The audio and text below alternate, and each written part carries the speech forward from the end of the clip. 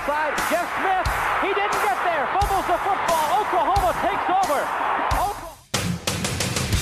What's up, everybody? Welcome to the Inside OU podcast. And today's edition will not be a fan edition. It'll be podcast realignment, because that's what everybody cares about, is conference realignment. We haven't even really talked about the OU team that's supposed to try to win a national title this coming season, as fall camp is raring to start later this week in what seems like 2 or 3 weeks. So I thought, okay, the SEC talk is probably going to continue against my best wishes. And that's all well and good. But at some point, we'll need to talk about the Sooners for 2021, but that will be at a little bit of a different time, because like I said at the top, this is podcast realignment. And that means I'm grabbing somebody else from another OU podcast. And it's someone who you are very familiar with, somebody who you probably listen to on his podcast that he does with Ryan Chapman and Josh Calloway from All Sooners, SI Sooners, Mr. John Hoover, also former co-host of the Inside OU podcast. And John, it's great to have you back on your podcast that you started with me. B, this is the second time we've had you back, because I think we had you on preseason last year, right before the season started. And it's just it's awesome to have you back. And B, it's incredible going back to that last podcast we did last year, thinking, I don't even know if we're going to get games into the season or finish it off. I don't know what's going to happen. And now look where we are. OU's going to the SEC, and OU's raring to win a national title. So much has changed. Yeah, Brady, a couple of things. First, thanks for having me on. You have the green light to call me anytime you need a podcast guest. I will try not to bore your readers and listeners to death by being on too much. And then secondly, the OU Insider podcast, or the Inside OU podcast, is something that you started and brought me on. Let's set the record straight. That was your brainchild. So I'm the idea guy. I appreciate you kicking me into the podcast round. Yeah, I'm the idea guy, but nobody knew who Brady Trantham was. No one gave a damn who Brady Trantham was, but everybody knows John Hoover, because you're the guy who, as a young Sooner fan myself, I always enjoyed reading, because that's the one guy that doesn't care what Bob thinks, really. Like, I'm going to hold you accountable. Like, what's going on here? So it was, just from my little Sooner fandom, it was just cool to do a podcast with you for an entire season. So I miss those days, but it's yeah, for sure. I do feel little pride in at least pretending or telling myself that, yeah, I got John Hoover into the podcast game. Now look at him. You're just a regular millennial now. Right. SI Sooners podcast is where you'll find me for now, once a week. But we're going to, obviously, when the season gets going again, we're going to go to a post-game pod. So kind of a Saturday night, Sunday morning pod. And then our usual pod will be midweek Wednesday. Unless there's some kind of availability situation going on that preempts us, pushes us to Thursday. So yeah, we'll be podcasting a couple times a week as well. Awesome. And I guess in terms of how this season goes, before we get into the crux of this podcast today, as of right now, does everything seem like it should be close to normal in terms of the media relationship with game day, or is that still kind of up in the air? You know what doesn't seem normal? I'll backtrack on you here for just a second. You had my nephew on your podcast this year before you had me. Oh, yeah. It's a small world. My nephew, yeah, Air Force badass. Yeah, Anthony Jumper. Yeah, I knew that prior, and then he came on, and it just completely slipped my mind. And now you mentioned me. I just listened to it this afternoon. He mentioned me on the podcast. He said that my uncle's a big fan. My other uncle's in sports media, John Hoover. But I could tell you were preoccupied. You had your thought process focused on what your next question was going to be, like a true pro. Yeah, I completely forgot about that for some reason, like during the podcast, and then he said it, and I was like, I have to pretend like I already knew that 100%. Like I gotta keep going. But it is that Operation Mildcat was hilarious. I know. About that. The best part was the theater owner coming out and saying, "You can play over here 10 feet to the left." That was awesome. I know, man. Hopefully stuff like that. I wonder if stuff like that still happens. I feel like that is something from even in the early 2000s. The early 2000s, especially now, seems so quaint. It still seems like kind of that's how the old ways of college football, like stuff like that would happen. Like stuff like that trying to happen now. I feel like lawsuits and prison time would be thrown all over the place. But well. So he is in the Air Force, and I'm not allowed, I don't think, because it's pretty high level stuff. I'm not allowed to tell you exactly what he does. He's teaching right now, but the things that he's teaching, like if I told you, have to kill you kind of thing, and that would go for all your listeners. We can't have mass homicide. So let's just say some of the stuff that he does in the Air Force, pretty badass. Well, in terms of hunting down the bad guy, pretty badass. Yeah. Well, I really wasn't prepared for this to turn into the Joe Rogan podcast, because now we're just going to talk about aliens. So he's working on alien technology as we speak. That's very comforting. That's awesome. I'm very excited. But yeah, again, I got another insider for you. An insider, little sliver into OU fandom. Okay, this is a kid, as he very eloquently elaborated on your podcast. He's been an OU fan pretty much all his life, 5 years old. Loved the Sooners, loved everything about the Sooners. Then it was like, gosh, what am I going to do for college? Where are we going to be able to get scholarships? And he had come down. I was over at his house with my sister. He's my sister's boy. So we were visiting, and he had come down to Oklahoma and Oklahoma State. And he's like, gosh, which one should I go to? They're offering me more scholarship money. This is a better path for this, and I can study this over here. And I go, have you loved Oklahoma State your whole life, or have you loved OU your whole life? And he looked at me and he goes, oh my gosh, you're right. What am I thinking? Immediately signed like with the scholarship papers with the Sooners or whatever the scenario was that night. And I'm like, I have influenced the minds of American youth. That's straight. I reminded him, who, forget about school, quote unquote, air quotes, forget about your major, forget about your future. Where do you want to go to college? Oh, Where do you want? He's like, OU every time. So that was pretty great. Yeah. Now that's up there with the Earl Campbell story of I went to sleep wanting to go to OU, and I woke up thinking, okay, I've got to go to Texas. And I don't know how much money was placed under Earl Campbell's pillow that evening. I mean, we'll never know that. But having said that, Stillwater is it's a fun college town. When you're 21, 22 years old, Stillwater you can have a lot of fun there. How many national titles did OSU play for between 2000 and 2004? 0. Let me count this up real quick. Yeah, that's what I'm saying is he went during the salad days of Bob Stoops' tenure, and it was like national championship appearance, Rose Bowl, national championship appearance. Like, bro, you don't get to do this every year. No, yeah, he actually does. He gets to go to every game every year and go to the national championship game. It was a pretty amazing time for him. Yeah. Again, I was 10, 11, 12, 13, 14 during that run, and it made it that much harder. Like, my perspective was so skewed as an OU fan. Like, OU was so good. They were in the national title game every year, but they just wouldn't win it. And it just felt like this isn't fair, but OU's still there, but this isn't fair. And it was just this thing that I'm still tackling with to this very day, John. So hopefully 2021 yields a little bit a better result. But the big reason why I wanted you here, John, is because, well, obviously long time media member covering the University of Oklahoma, like everybody knows. You are definitely somebody whose opinion I feel holds more than its own weight in water. Anytime you talk about anything OU football, I'm always listening. But at the same time, you have a perspective that, obviously I respect, but you have a perspective that goes well beyond just the days that you were either around the program, whether you're watching them, following them, or even covering them. Like, you have a deep understanding of the program's history and just how truly important and monumental a move like Oklahoma going to the SEC truly is. And I'm sure people have written about this in one way, or another, indirectly, or maybe put a paragraph in a story of just how monumental this is, but haven't really heard it discussed. And I don't know if you know this, John, but a lot of people have trouble reading. So I thought maybe we should talk about this topic on the podcast format. But I really want people to try and understand, and I'm still trying to understand. I don't have all the answers here, but I really want people to try to understand just how monumental this move is for Oklahoma to go to the SEC. And I've talked about it last week with Peyton Guthrie on the fan edition that became a regular podcast.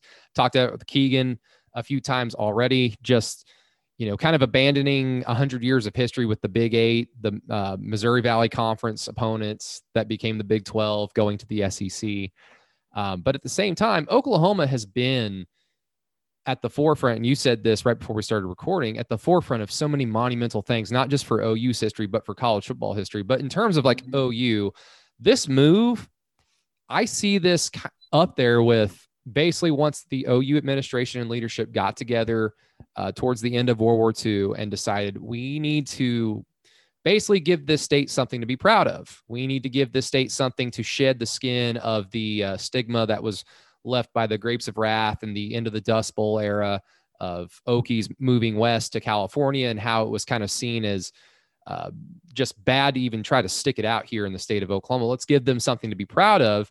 And so basically that just kind of turned into, we are going to pay every single 28, 30-year-old Army, Air Force, Navy vet who just got back from the war to come play football at OU. And that really jettisoned OU into becoming a blue blood, because basically from 47 on, OU is the winningest program, one of the best programs, up there with Alabama, of course, because of their last decade. But I see that as a monumental moment in OU history. The Wishbone, of course, moving to the Wishbone in Chuck Fairbanks is his third or fourth year as head coach, with Barry Switzer as the offensive coordinator. And we all know what that meant. 3 national titles were won with the Wishbone offense. And of course, OU and Georgia's lawsuit, which has kind of been in the news as of late for obvious reasons. And then you could put some other like minor things like OU adopting the air raid with Mike Leach, because look at college football today.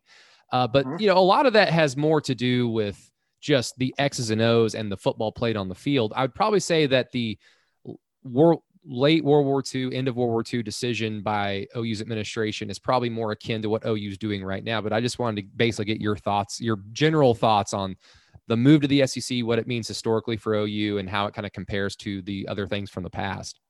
Yeah, you did a good job summarizing the history of OU football and the impact that it's had on college football at large. One thing I'll add to your list is Barry Switzer integrating to a large degree the blue blood, the upper level of college football. USC, I think, was first out in California, different values, different mindset in California. Barry Switzer was the first that brought it to, and Bob Devaney to a large degree as well at the same time. And I speak for Barry Switzer here in kind of proxy for Chuck Fairbanks. He was the guy who told Chuck Fairbanks, we need these players to be able to win. So Chuck Fairbanks should get credit for it. He was the head coach, but it was Barry Switzer that was the heart and soul, the mind and the guts of going into the South, going into deep Texas, and recruiting black athletes. That is something that gets way overlooked in the history of college football, because up until that point, Alabama was all white. All the powers in the South were all white. Penn State, I think, was still pretty much mostly white. You know what I mean? The big heavy hitters, Michigan had done a good job of integrating, Ohio State. But again, those are different parts of the country.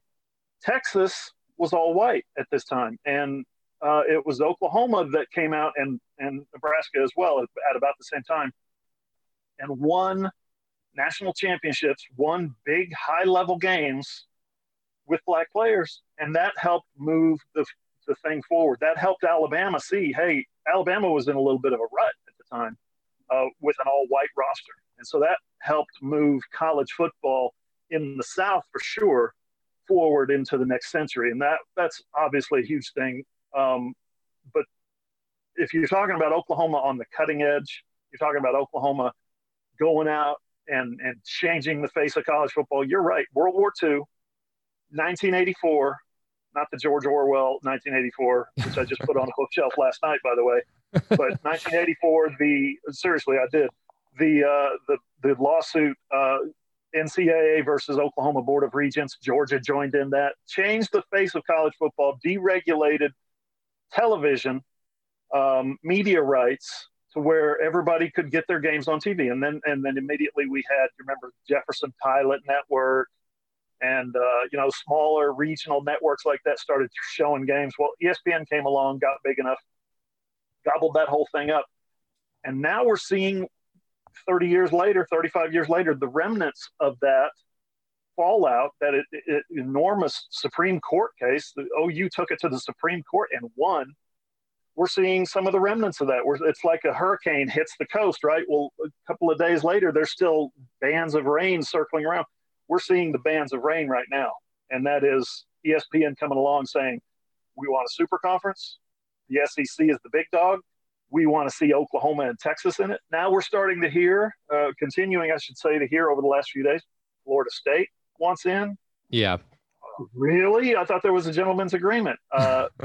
Clemson wants in South Carolina. I thought there was a gentleman's agreement. Ohio State is looking. Notre Dame would make a great property. All of a sudden, you're looking at 20 teams. What reason do we have to even have an NCAA if you've got a 20-team SEC and what looks like it might someday possibly evolve into a 20-team Pac-12 with Oklahoma State, Kansas State, that kind of thing? This is landscape shifting, seismic shifts, Brady, in college football, and we've seen Oklahoma at the forefront of it throughout history a number of times. It seems like Oklahoma's always on the cutting edge of that. Yeah, and I'll give Lee and Grant Benson over at the West of Everest podcast, their latest one from last week. I'll give them some credit on this because Grant did a good job of articulating this because it was something that I was thinking of. But in terms of what you were talking about with the remnants of that lawsuit in 1984, I don't really watch ESPN anymore. I just, I cut the cord. I have YouTube TV, so I can watch it. I just don't watch TV that much anymore unless there's an actual game on. But I'll watch like YouTube clips or whatever. But I did kind of catch like some ESPN coverage of the announcement that Oklahoma and Texas, or just the report when it came out that OU and Texas were moving to the SEC. And I did kind of come away going like, man, they seem like very behind this. They seem very slow. They're talking about stuff that we already know, like on Twitter, that we already know from other publications, from other outlets. Why is ESPN so slow? Oh, it's because they're probably involved. And I think what the SEC and the ESPN are trying to do, when you're talking about what is the point of having NCAA, and this is something that's been discussed as well, is just, I think they're just trying to bankrupt the NCAA, is use the Cold War strategy of, hey, let's go bank. We can't really win nobody could win a conventional war between the United States and the USSR, but we can bankrupt them with capitalism. And that's what we did. And that's what I feel like the SEC and ESPN are really trying to do. And it kind of takes us into this somewhat scary, unknown future in that super conferences will reign supreme. TV money will reign supreme. How much of that will actually influence the game is up for discussion. But again, like, it kind of comes back to Oklahoma being at the forefront of it. And even though 10 years ago, the Big 12 didn't die, but it was put on life support for another 10 years, of course, it didn't seem as monumental for whatever reason. And maybe it's just because we got used to the Big 12 as with 10 teams. Maybe it was just because the team that we're most connected to had the most success during that 10-year run in the Big 12. I can't really put my finger on it, but there is just something about this move that, again, you have to put it on the Mount Rushmore of most important things to ever happen in OU football history. And I'm glad you included the integration of black athletes at OU, mainly with Barry Switzer. But I mean, OU integrated with Prentice Scott in 57, 58, I believe. Yeah. And then began doing it on a much grander scale after Chuck Fairbanks and Barry Switzer got in place. Yeah, exactly. This was always going to be the case if you just kind of look at it from the perspective of where does the talent come from? It comes from the South, predominantly African-American communities. I mean, watch football, it's predominantly played by African-Americans. You can't not make that observation. 50 years ago, that was not the case, though. Exactly. But what was it, 30, 40, 50 years ago? The SEC was nowhere near the strength of the conference that it is today. And a lot of that was because Ole Miss, Alabama, LSU would not recruit the best players that played in their backyards. They would go to smaller colleges, all black colleges. Mississippi Valley State, those types of schools, or they would go to other schools that were willing to take them on, like an Oklahoma, like a USC, like you mentioned. So But once those schools kind of got wise to, no, they're human beings and they deserve an opportunity to play because they're really good too. Once they got wise to that fact and they started building inroads in their own states and their own backyards, it was always going to go this direction. So this isn't something where, because I've seen this kind of talked about too, if OU had done this or if they'd won this game, they could have stopped the SEC hype train from really taking off, like 03 LSU. Maybe if Bob had taken on Cam Newton when he was looking to go to either Oklahoma or Auburn, maybe that could have helped stop this SEC train. He wasn't in the budget. It wasn't in the budget just yet, you know. to recruit a quarterback like that, it just wasn't in the budget.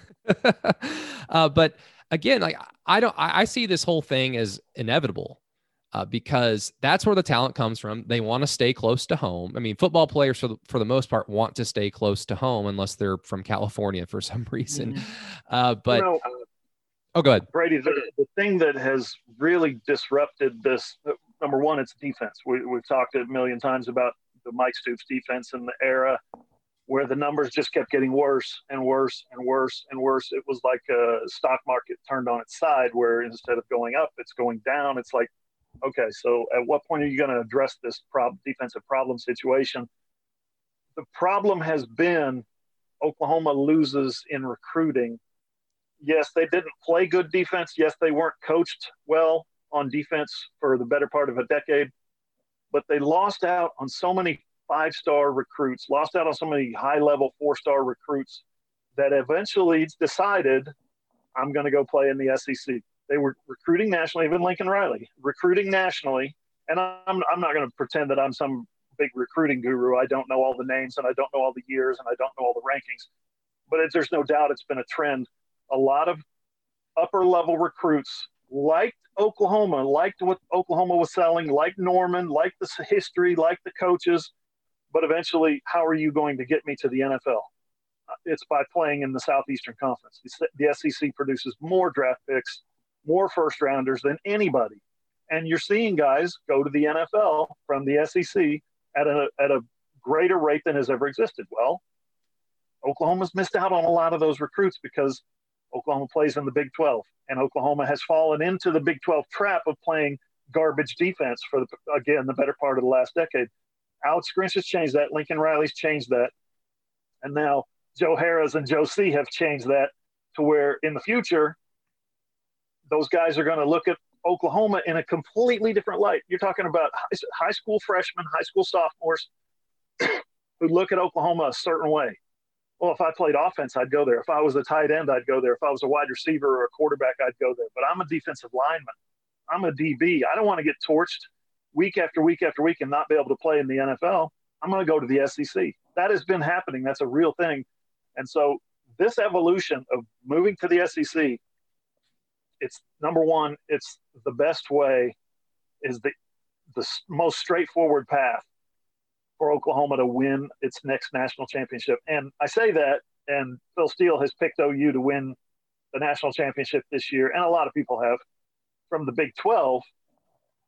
I think we still, people who observe closely what Oklahoma's about, I think we still have our skepticism about, is this Oklahoma team really on that level? Are they really going to – because Alabama's got – look at the blue chip ratio, right? Look at the number of five stars that Alabama's got. Yes, it's true Alabama's breaking in another quarterback, but guess what? He's a five-star too. They've got so many more four-star and five-star players than Oklahoma does over here. That's where – your skepticism lies. Now, in the future, when Oklahoma has that little SEC patch right here on the shoulder, and there's a big old at the 35-yard line, there's a SEC logo. Those recruits that have been saying, "No, I like Oklahoma, but I want to go to the SEC." Now they can say, "I like Oklahoma, and I'm going to the SEC." Yeah, and that's right. And I would say to that point that you just made in terms of like this team moving forward, I mean, sure, like I understand like that one inexplicable loss, like when's it going to happen? Because we've seen this movie before, and the blue chip ratios, of course, I mean, that's real. You want to increase your margin for error so much so that you just overwhelm people with talent. But I mean, I would say real quick for this team, just a little bit of a pushback. Oklahoma's at the point now where they're past that threshold of, yeah, they may not have the BCR of an Ohio State or an Alabama or a Georgia, but they're at the point now where the BCR is spread across their team and they have the depth that they should be in a game where there's no excuse, or you go into a game and you don't think, oh, please God, just get 1 or 2 stops a quarter.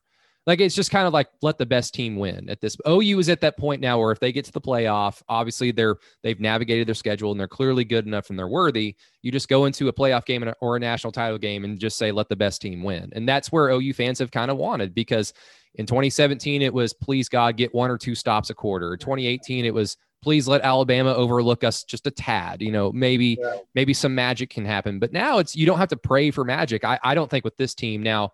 That doesn't guarantee anything, but I would say that kind of speaks to where OU is and how far they've come. But with the recruiting aspect, and this has, of course, been one of the more discussed topics in terms of OU moving to the SEC.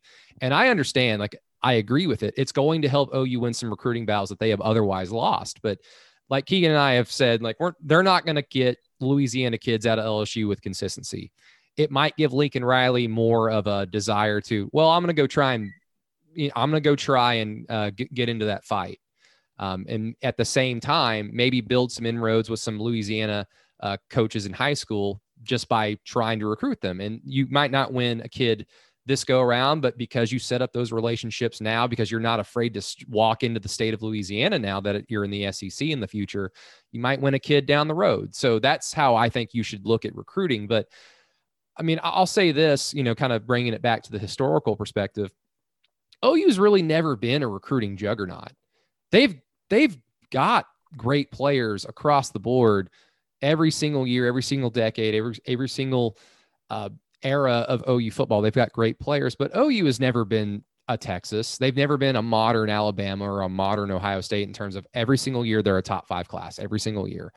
OU has been the blue blood that has, I don't want to say they've done the most with the least, because I mean, OU is still close to Texas.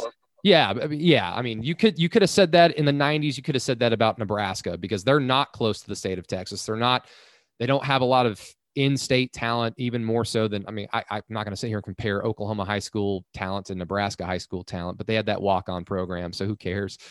But at the same time, historically speaking, Oklahoma they get their guys, they'll get their 5 stars. And I know there were no such thing as 5 stars back in the 70s and 60s or whatever, but they'll get their share of great players and they do the rest with development and just having good college football players, not necessarily players who go on to have long careers in the NFL. They just have great college football players that work well, that play well for the University of Oklahoma. And they're not going to turn into an Alabama recruiting wise in the SEC. I don't think so, because there's no historical precedent for OU to do that. But that doesn't mean that's just it. They don't need to be Alabama. They don't need to have 7 or 8 5-stars every year. They do the most of all the blue bloods. To me, they do the most with the least amount of recruiting access, recruiting talent, recruiting acumen, whatever you want to say. And just look, here's the fun part. Consider the last 3 Oklahoma quarterbacks who won a national championship. Think about that. Steve Davis, who started out his career 7th on the depth chart. God, Steve Davis was the 3rd one. Yeah. Jamel Holloway, who was a wishbone guy when Switzer was trying to kill the wishbone, right? He was an elite high school wishbone quarterback back when high schools still ran the wishbone. You wouldn't touch a guy like that today. And then Josh Heupel, Mr. Aberdeen, South Dakota, through Snow Junior College, that the only person on earth who knew he existed was Mike Leach. And you stumbled into that, right? Yeah. Because you were bold enough to say, Mike Leach gave us fits when he was at Kentucky. I want to hire Mike Leach. Oh, Mike Leach knows this left-handed quarterback in junior college. Nobody knew who he was. That's stunning. So since then, Oklahoma has recruited 5-star quarterbacks. They've recruited, they've landed guys like Jalen Hurts, who was a 2-year starter and a big-time guy at Alabama, right? I mean, Landry Jones was a high 4-star in Artesia, New Mexico. Blake Bell was a 4-star, 5-star. Trevor Knight was a fairly high recruit. He wasn't a big priority 5-star guy. But think about that. All those quarterbacks that they've recruited, and the ones who came in with such little fanfare, the ones who won national championships. What does that tell you? It tells you good quarterback play can be hard to find. Also tells you that good quarterbacks need good players around them. And when you've got a good secondary, when you've got all pros coming out of your, like Ricky Dixon coming out of your program, and Brian Bosworth coming out of your program, guys that are Tony Casillas is another one from the 80s, guys who were, not the world's, Bosworth was, but other guys on that team who were not the world's greatest recruits became great players at Oklahoma and went to the pros and had a 10-year pro career. Some of them did. And those teams won national championships at Oklahoma. That's what whoever the quarterback is, whether it's Spencer Rattler in 2021 or Caleb Williams in 2023 or Malachi Nelson in 2025, five-star quarterback play is great, wonderful. Nobody would turn it down. But, man, where is the depth? Where is the defensive line? Where's the linebackers? Where's the DBs? That's what Oklahoma's got to get back to recruiting, is those positions that can help those quarterbacks become legends. Exactly. And again, like the SEC patch is going to just help on paper because it's OU's, battle to lose in terms of recruiting. It's just going to help increase their margin for error, where if they have a coach that is full on, like we got to recruit 24/7, it's a 24/7 job. And it's Lincoln Riley still, for all we know, he could bail after this season. We have no idea how long he's going to be at OU, but if he's here for the relative long haul, you have the expectation the recruiting is going to be top notch in terms of it just being, top 10. SEC might help that a little bit. It just helps increase the margin for error to the point where, kind of what I was saying earlier, that you just kind of go into a big game against a quality opponent and just say, let the best team win, let the best strategy win, let the best players win. And that's where OU fans, I think, want to be. They don't want to be in a place where you're at the table, but if you're going to win, it's going to be because a miracle happened. Sooner Magic is great. You don't really want to rely on Sooner Magic. You want Sooner Magic to just kind of like save you at the last second, like against Nebraska. Absolutely. Doesn't think about the quarterbacks I just listed off. Doesn't Baker Mayfield fit on that list? Yes. Steve Davis, 7th string, wishbone quarterback. Everybody's getting away from the wishbone. Left-handed southpaw from junior college. Nobody wanted him. Baker Mayfield, 2-time walk-on. Bob Stoops didn't even know who he was, or good to meet you. Okay, That 2017 team should have been Oklahoma's next most recent national championship team, because obviously they should have beaten Georgia. And then what did Georgia do? Georgia should have beaten Alabama. Those two things, neither one of them happened.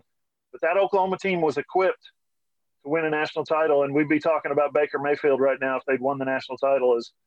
I know a lot of people have him up on that pedestal, St. Baker, but think of if that team had gone on to win those 2 games, man, what people would think of him. Yes, John, there are a lot of players in recent history that probably should have won a ring and would have won a ring at another school, because, a player like Baker Mayfield wins a championship. He just didn't happen to win one at OU. But I know you don't know this because you're not on the Patreon page, but I'm on a cleanse. I'm on a Mike Stoops cleanse until kickoff. I will not go any further on bitching and moaning about any Mike Stoopsness. So it's good for your mental health. Yes, I've got 33 days left. So now the SEC thing has like really helped that, because it started, I was doing it for a week, and then the Houston Chronicle report dropped, and it was just like nothing matters from the past right now. But I guess, from somebody who appreciates the history of the game and the history of the program going forward, of course, avoiding this season because it's the Big 12. OU is here to win the Big 12 championship first, not the SEC championship. They're supposed to win the Big 12 championship this season. There's a season to play. I know. I can't believe it. I really can't believe it. But past this season, for all we know, if the SEC happens next year or in 2 or 3 years, who knows? But I mean, how exciting is it that while I do kind of lament that 100 years of history with programs like Iowa State, Kansas, OSU could potentially be just thrown out the window. And yes, OU owns all those records, and it's not like they're walking away from very competitive series against those programs, but it's still 100 years almost of history. OU's going into a new conference to start new histories with other programs. Now, I'm not going to count A&M and Missouri because I think it's so cute. I mean, I think Bob Stoops said this on the Big Noon Kickoff podcast last week about how, well, we're 25-9 against the SEC since 2000. It's like, okay, are you including Missouri and A&M when they were in the Big 12? Like you actually, like OU actually has a very nice record against the SEC, even if you don't include them. So you don't have to, you don't have to say that, but they don't have a history with Ole Miss outside of the one game in the Independence Bowl. They don't have a history with a Kentucky, with a Tennessee, outside of a few games here and there, some classic games against Tennessee, but nothing really consistent. You would think that they would have some type of history with Arkansas, but after 1940, they only played twice, I think, or three times. Both Orange Bowls, one in the 70s that Arkansas won, one in the 80s OU won, and then the Cotton Bowl in 2001 or 2002, excuse me, the 2002 calendar year. But they don't have a history even with an Alabama. They've played, I think, 6 times.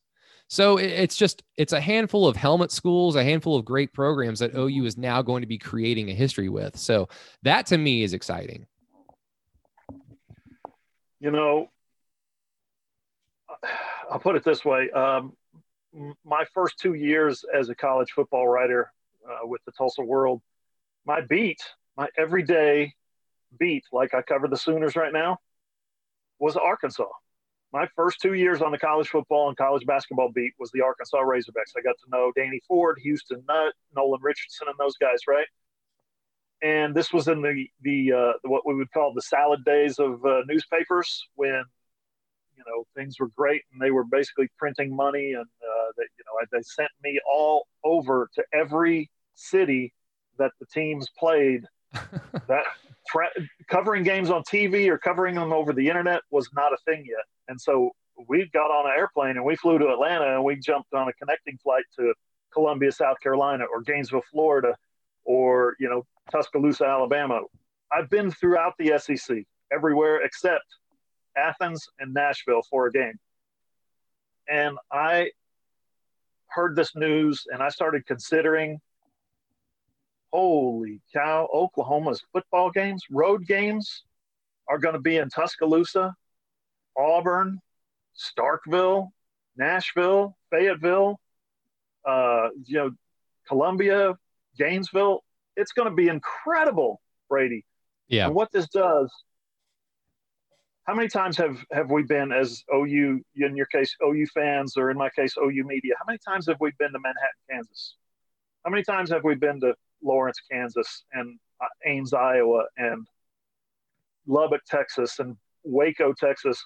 The fan base has lost its passion for traveling and for going on the road and going to those games. They love the Sooners. There's no doubt about it.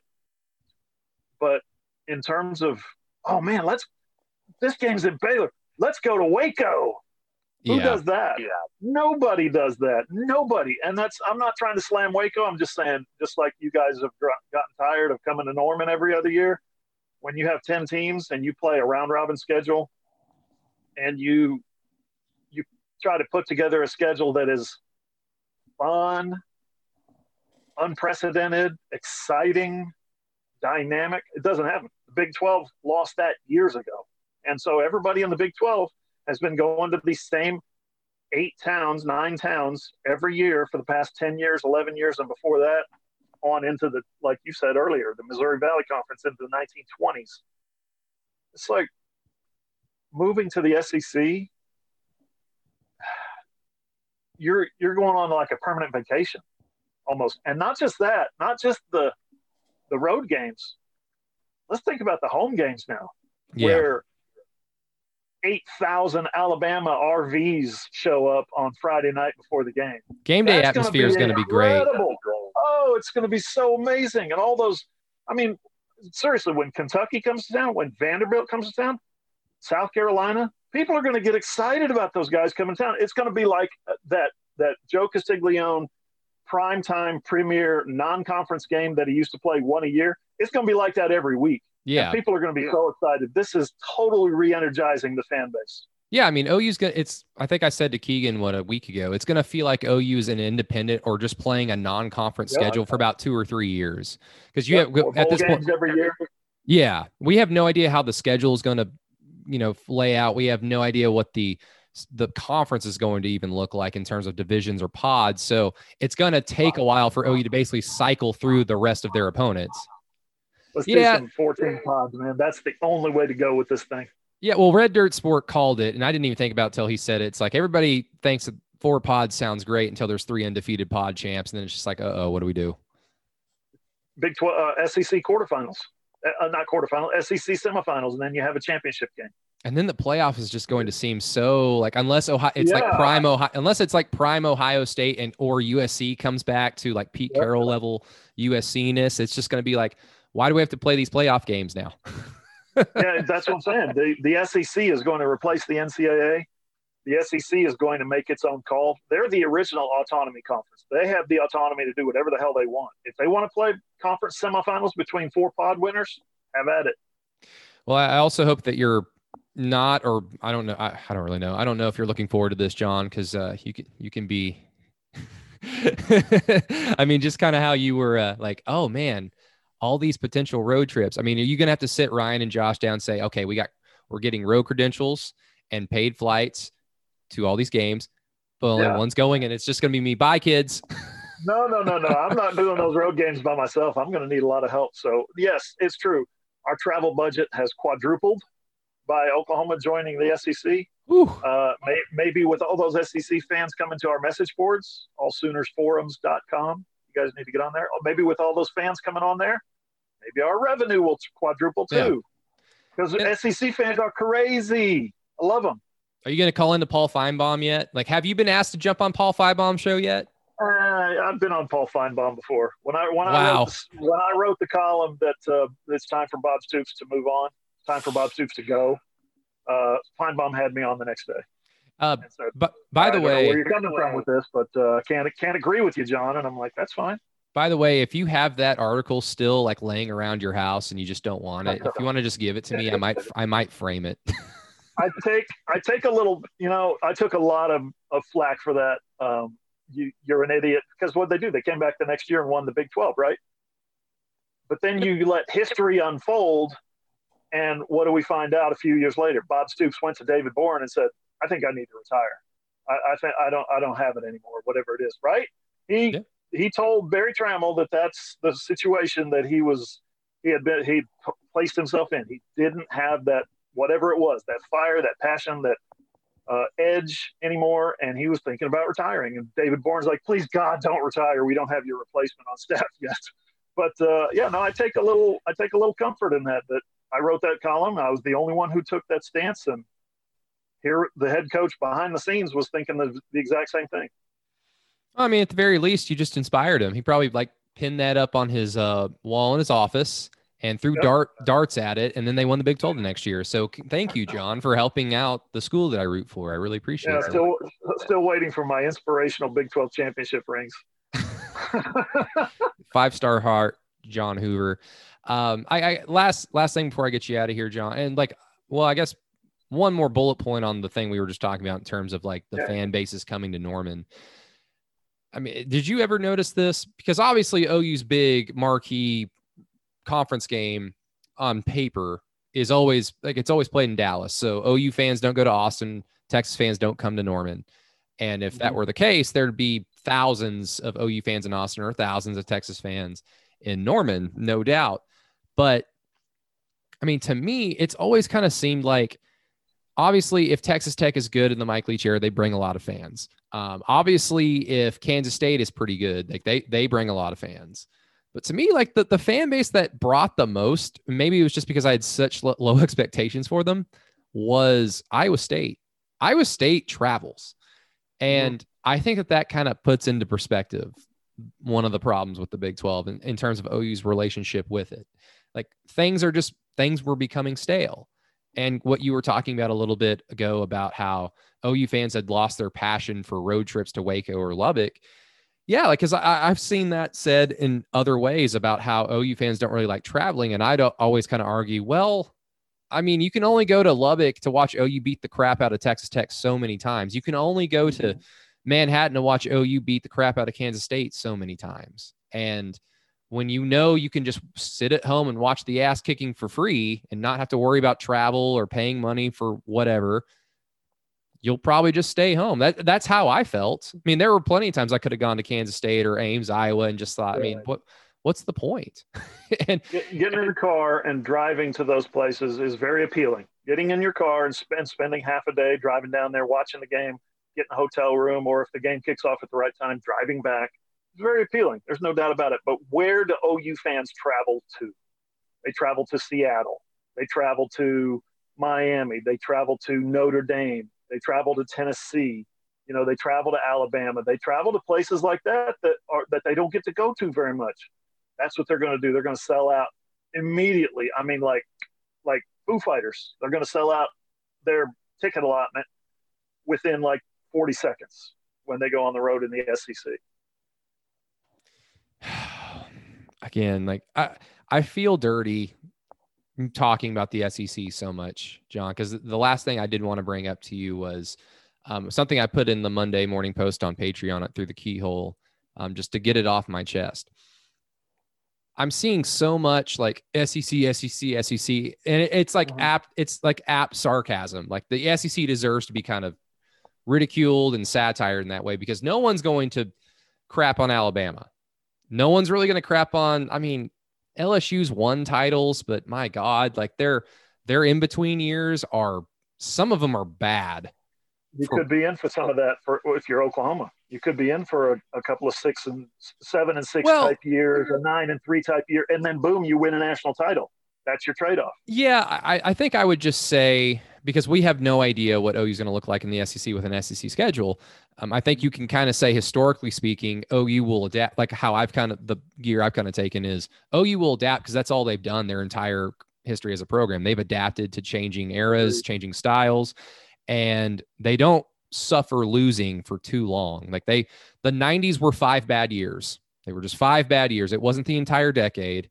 It was 5 bad years. The 60s were, I think, 4 bad years. And they had a random Orange Bowl victory in a 10-1 season thrown in there just out of nowhere. But it's a program that adapts very quickly and doesn't suffer losing that much. But I think the years where OU's won the Big 12 in this 6-year run, last year, and maybe even 2019, you can kind of throw in there as well. They're not winning the conference in a year like 2019, where they're breaking in a new defensive coordinator who's coming in to reinvent the wheel. They're not going to win the SEC when they drop their first 2 conference games and look very lethargic doing so. Right. Like those years, yeah, sure, they might go 9 and 3, 8 and 4, and then have a quick rebound the following year with more experience and upperclassmen. But I don't see 6, and I don't see what LSU does. LSU's problem is just always they, for whatever reason, just hate modern quarterbacks unless they just walk onto their program, or just not literally walk on, but like Joe Burrow, just like, I guess I'll go to LSU because Nebraska doesn't want me. So unless that happens, like LSU's just kind of like talented, but they never have a QB. So I see OU as just, they're going to be fine. They adapt to everything historically. This is just going to be another thing they'll have to adapt to. Yeah, in the maybe the timeline of college football, LSU has won more national championships in the last 21 years. Auburn has won more national championships than Oklahoma in the last 21 years. Florida certainly has. But I see Oklahoma being able to go, and I'd say this, you know me, Brady, I'm no fanboy. I try to look at everything as objectively and empirically as possible. I see Oklahoma going into the SEC and quickly establishing itself within 3 to 5 years, establishing itself as the consistently second best program in the SEC. And the question then becomes, how long does Nick Saban coach? Who replaces him? Does Alabama stay in that number 1 spot? I think Oklahoma makes a solid argument down the road, 10 years, 20 years, whatever it is down in the future, of being one of the prime properties in the SEC. Can Texas do that? Yes, Texas can do that. Does Texas have a history of doing that? 100% no. When's the last time before 2005 and the transformative performance of Vince Young that Texas won a national championship? Like 1970. Yeah, Oklahoma's got a couple of 3 since then. So I just don't. I'm not saying It's not going to happen for Texas. What I am saying is it's much more likely to happen for Oklahoma to walk into the SEC and basically kick a lot of people's ass and say, we're the captain now. And again, that you can make your jokes and roll your eyes right now, and you should, because Alabama is the king of college football, undefeated, undisputed, heavyweight champion of the world. Alabama. How long is Nick Saban going to coach? That's the big question. Yeah, and if OU literally has to wait until 24 or 25, if they basically have to like see this out for the longest haul that could potentially happen, like is Nick Saban coaching then at 74? Like what is he? Yeah, exactly. Yeah, and if that's the case, unless I guess technically if Dabo Swinney like is the heir apparent and they hired him away from Clemson, then people would argue that Swinney is the best coach in the conference. But it's like, to me, I'm like, is he bringing Brent Venables with him? If not, then that's completely up in the air. Little old Alabama. They didn't think we could win here at little old Alabama. Oh, he doesn't have that in his pocket as he takes over for Saban. Oh God, no! Like the thing I was gonna ask is like if OU has to wait the longest and Saban kind of just retires because he just gets old, Lincoln Riley's probably going to be the best coach in the conference if he's still there, of course. I can't disagree with that statement, and I want to go back and say if Oklahoma becomes the number 2 program in the SEC or replaces Alabama as the number 1 program, I still say there's going to be lean years where they don't recruit well or their quarterback gets injured or something happens. Who knows? In college football, like Barry Switzer said, things happen when you least expect them, right? I think I caught that on the last podcast with my nephew. They're still going to have lean years. They're not going to run 6 straight, or in 2021, 7 straight SEC titles. That's not going to happen in the Southeastern Conference. But being in the SEC opens the door for you to win that next national championship a lot faster, to me, than being in the Big 12. Man, it's still weird. It is still weird to talk about this stuff. It is. I know. And a lot of people, you get on the message boards or the replies on Facebook. We post our stuff in Facebook groups. There's a lot of OU fans who love OU. I got a very, very close friend and colleague of mine, a mentor of mine who said, if they join the SEC, I'm done. I'm out. I'm like, what? I'm done with I hate the SEC. I hate the SEC. Some people hate the SEC more than they love OU. That's your OU fan base. I didn't know those people existed. I kind of get where that logic is coming from. Like I don't fall under I hate the SEC more than I love OU. I mean, it's the opposite. But I did like the idea of potentially OU being the team, along with, I guess, Ohio State, technically, of being the team that, we transcend conference. We transcend whatever box you want to put us in. Just because we don't have an SEC patch on our jersey doesn't mean we can't recruit well enough and win the title ourselves. Yeah. I wanted OU to, because like one of the questions I'll ask our patrons, or I asked our patrons a few months ago, was, what's your ideal playoff run? Like you get 2 opponents. Who do you want OU to win a national title against? I kind of said like it'd be great to do it against Miami and USC to kind of exercise some demons, but a lot of people just said 2 SEC schools or Ohio State and an SEC school, just to knock off the champ, knock off the big dog, because we all know that if OU gets to the playoff and beats a USC and beats a Miami, they'll be crowned national champs. We know how the media will react to that, like at large, like, Alabama had a down year. They had a down year. OU got to avoid the big dog in Alabama, and like it could devalue it to in some degree. But Clemson didn't have 4 first-rounders on the defensive line that year, and a first-round overall draft pick in the at quarterback. Clemson, for little old Clemson. Yeah, but I mean, I kind of understand where some fans are coming from with that way of thinking. It feels weird. It feels kind of dirty. It kind of feels like we can't beat them, join them. Now that's not what it is at all. I don't think that's what it is at all, because OU very well could win it. They're running off and leaving us. We have to keep up with them. That's what's happening. The SEC is running off and leaving the rest of college football, including Oklahoma, including Ohio State, financially speaking, including Clemson and USC and all those other schools, the SEC is running away with the money, with the bag of cash. Yeah. They've secured the bag, and everybody else is like, maybe we should consider, because what are you going to do, Brady? You're going to sit back and nurture Oklahoma State because you've had people in your family who also went to Oklahoma State and they cheer for the Cowboys and you cheer for the Sooners, and you're going to be okay with sitting back and being with those guys for $30-35 million a year? Or are you going to go to the SEC and make $60 million a year and let those guys fend for themselves? That's what's broken about this, is Oklahoma State fans think they should be still hanging on. Hey, but Big 8, Big 12, Missouri Valley, 100 years ago, we got all this history. Oklahoma is watching as the SEC is putting on those big fat tires and they're going to roll over everybody on their way out of town. Oklahoma's like, no. We want to get on that truck. We want to get on that train. If people are going to be rolling over somebody, we want to be the ones who are rolling over the people, not getting rolled over. And I'm sorry if you're Kansas State, Iowa State, Oklahoma State, doesn't matter. The train is leaving the station.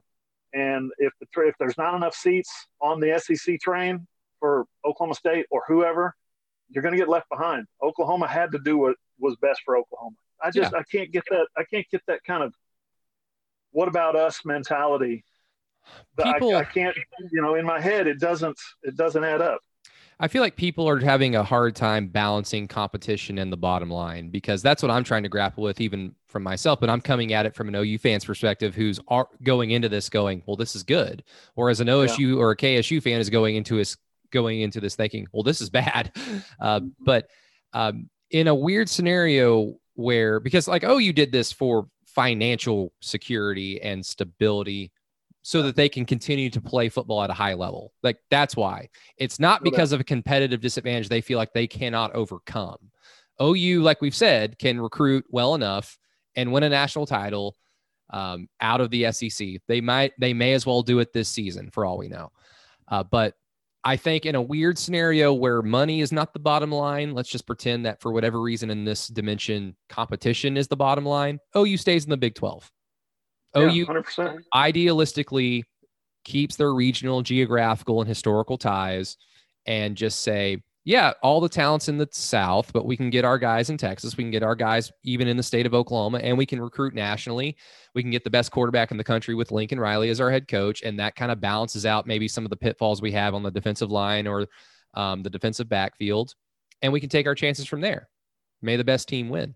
But that's not the world we live in. We live in the bottom line world of it being money. And that's the reason why we are not joining the SEC because, we're losing recruiting battles to Texas A&M. That's why we're losing playoff games. No, OU is fine where they are from a competitive standpoint. I think we'll find out a little bit more this season, but this is purely for money and purely for stability moving forward. Yeah, security on the long-term front. And something that stood out to me about covering that Regents meeting last Friday, Joe Harris and Joe Castiglione kept talking, especially Harris, kept talking about or kept bringing up, referencing the Supreme Court,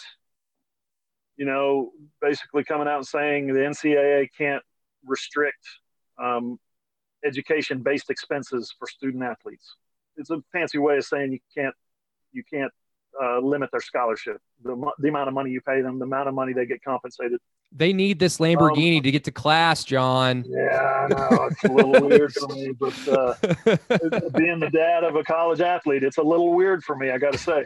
But he also referenced several times the NCAA being involved in antitrust situations, not necessarily lawsuits, but I guess there were a few lawsuits on various levels, various district courts throughout the past decade or so. He was very, when you start talking about the NCAA losing its power and being emasculated basically by the legal system, by the court of public opinion, by the law, and then I've got this timeline here, Brady. Last August, ESPN launched the ACC network, right? Big 12 was like, Yeah, no big deal. ACC network, Big 12. Sure, we don't have our own network, but it's the ACC. How bad is it going to be? Then in December, ESPN comes out and tells CBS, oh, by the way, that one game a year that you're paying $55 million for, we're going to pay the SEC $300 million for that one game. God. $300 million the SEC is making from that one game a week. I said one game a year. I meant one game a week. Okay, those two things get OU and Texas going, hey, wait a minute. They got their own network, and then another network comes along and is going to pay this other conference $300 million. Then in May, you look at the line of things, the succession of things that happen in about a 5 or 6 day span. Shocking. Okay. May 21st, the ACC announces record revenue, $497 million. Well, part of that is the money they made from the ACC network. Big 12, which doesn't have a network, is sitting there going, hey, wait a minute. Where's our money? Then in May 25th, which is 4 days later, the Lubbock Avalanche Journal reports that the Big 12 network partners are going to say, no, we're not ready to start renegotiating with you yet. Yeah, but it's usually 2 or 3 years before. Don't you want to start renegotiating it? Nah. Hey, what if we do a lunch at some fancy restaurant? Nah. You guys want to meet on the golf course? Nah. Can we do a Zoom? Nah. Right? I mean, the Big 12 is getting told. Then on May 26th, the very next day, the Big 12 announces its revenue for 2019 fiscal year has dropped again for the second consecutive year. And then the next day, May 27th, Fox tells Joe Castiglione, yeah, we're going to kick off that Nebraska game that you've been working so hard for. We're going to kick that thing off at 11 a.m. All those things lined up, and the Big 12, Oklahoma and Texas looked around and said, oh, man, that's where college football is headed. This is where the Big 12 is headed. We need to get out of this Mickey Mouse league. God.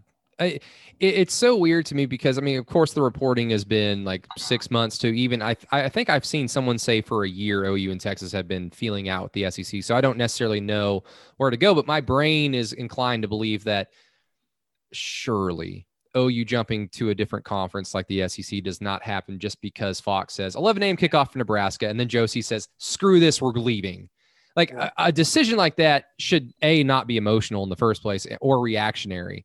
So that kind of makes you think, well, this has been in the works for quite some time. So it's really hard to kind of pinpoint what exactly was the straw that broke the camel's back. And people have pointed to the 11 a.m. kickoff thing. But I mean, it'll be interesting. There's going to be 14, 15, 16, 20,000 teams in the SEC. It seems like in the next 5 to 10 years, someone's going to have to play football at 11 a.m., John. Yeah. What if OU gets their wish to switch conferences, but then we're going to have to put you at 11 because Alabama is playing at, prime time. They're Alabama.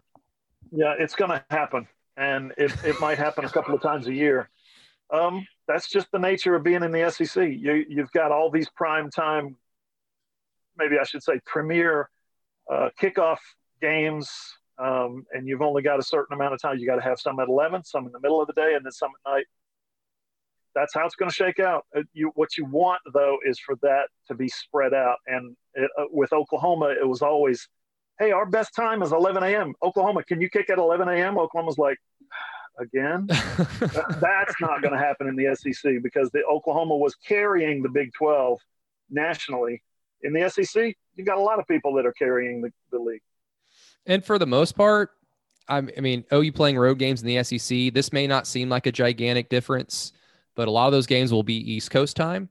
And I can't tell you how important that extra hour would be if OU was just for some reason in an East Coast time state. If they were kicking off at noon instead of 11 from somebody who tailgates home games all the time, that would make a world of difference. Just one more hour would make a world of difference. So at least from a traveling media member's perspective like yourself, you'll get a little bit of extra time to sleep that day at least. I'll sleep at the hotel in Birmingham or Atlanta or Jacksonville, Florida, because I'll be riding in on game day. It's going to be driving through the South is a lot of fun. It's always green. So yeah. I can't wait to tell the hotels in Lubbock, Texas, stick it up your butt. Fare thee well. $400 a night in Lubbock, Texas on a Friday night. Who the hell do you think you are? That made me mad when the Big 12 hotel people started catching on. Hey, every time Oklahoma comes to town, we get maximum capacity. No kidding, idiots. So you're going to start charging us $400 a night? So, yeah, that really, really ticked me off. I'd stay in Amarillo and places like that. Who wants to stay in Amarillo the night before a Texas Tech game? Ugh. That's yuck. John, I'm going to give you 15 seconds. OU winning a national title this year, go. Phil Steele says yes. He's not crazy. Oklahoma can absolutely win a national title this year. The question becomes, can they make play big stage in the college football playoff? Can they win that first playoff game first? I say yes. I believe so, and I hope so. John, thank you so much for jumping on. It's always good to talk to you. As always, it's always good to podcast and do OU stuff with you. So hopefully in the future, if you're not busy, we can do this again because I enjoy it. You always make it fun, Brady. And from a video perspective, if you guys are able to watch this video ever, we're in Brady's kitchen. It's amazing. I love being in Brady's kitchen. Got a little sticky notes up here on the refrigerator. Got family photos. It's big time. Yeah, my mixer in an ideal world would be upstairs because I have a loft apartment. It would be upstairs on my long table that I got just for podcasting. But it's the one mixer I have, and we do our Inside OU podcasts at a different location at Vanessa House, a brewery in Oklahoma City. And instead of just like having to lug it upstairs and downstairs, I just have it in a bag ready to go. So if I'm going to record a podcast over Zoom, I just put it on my kitchen counter because it's the one place that I have like that I can kind of spread stuff out downstairs. So yeah, like welcome to my kitchen, John.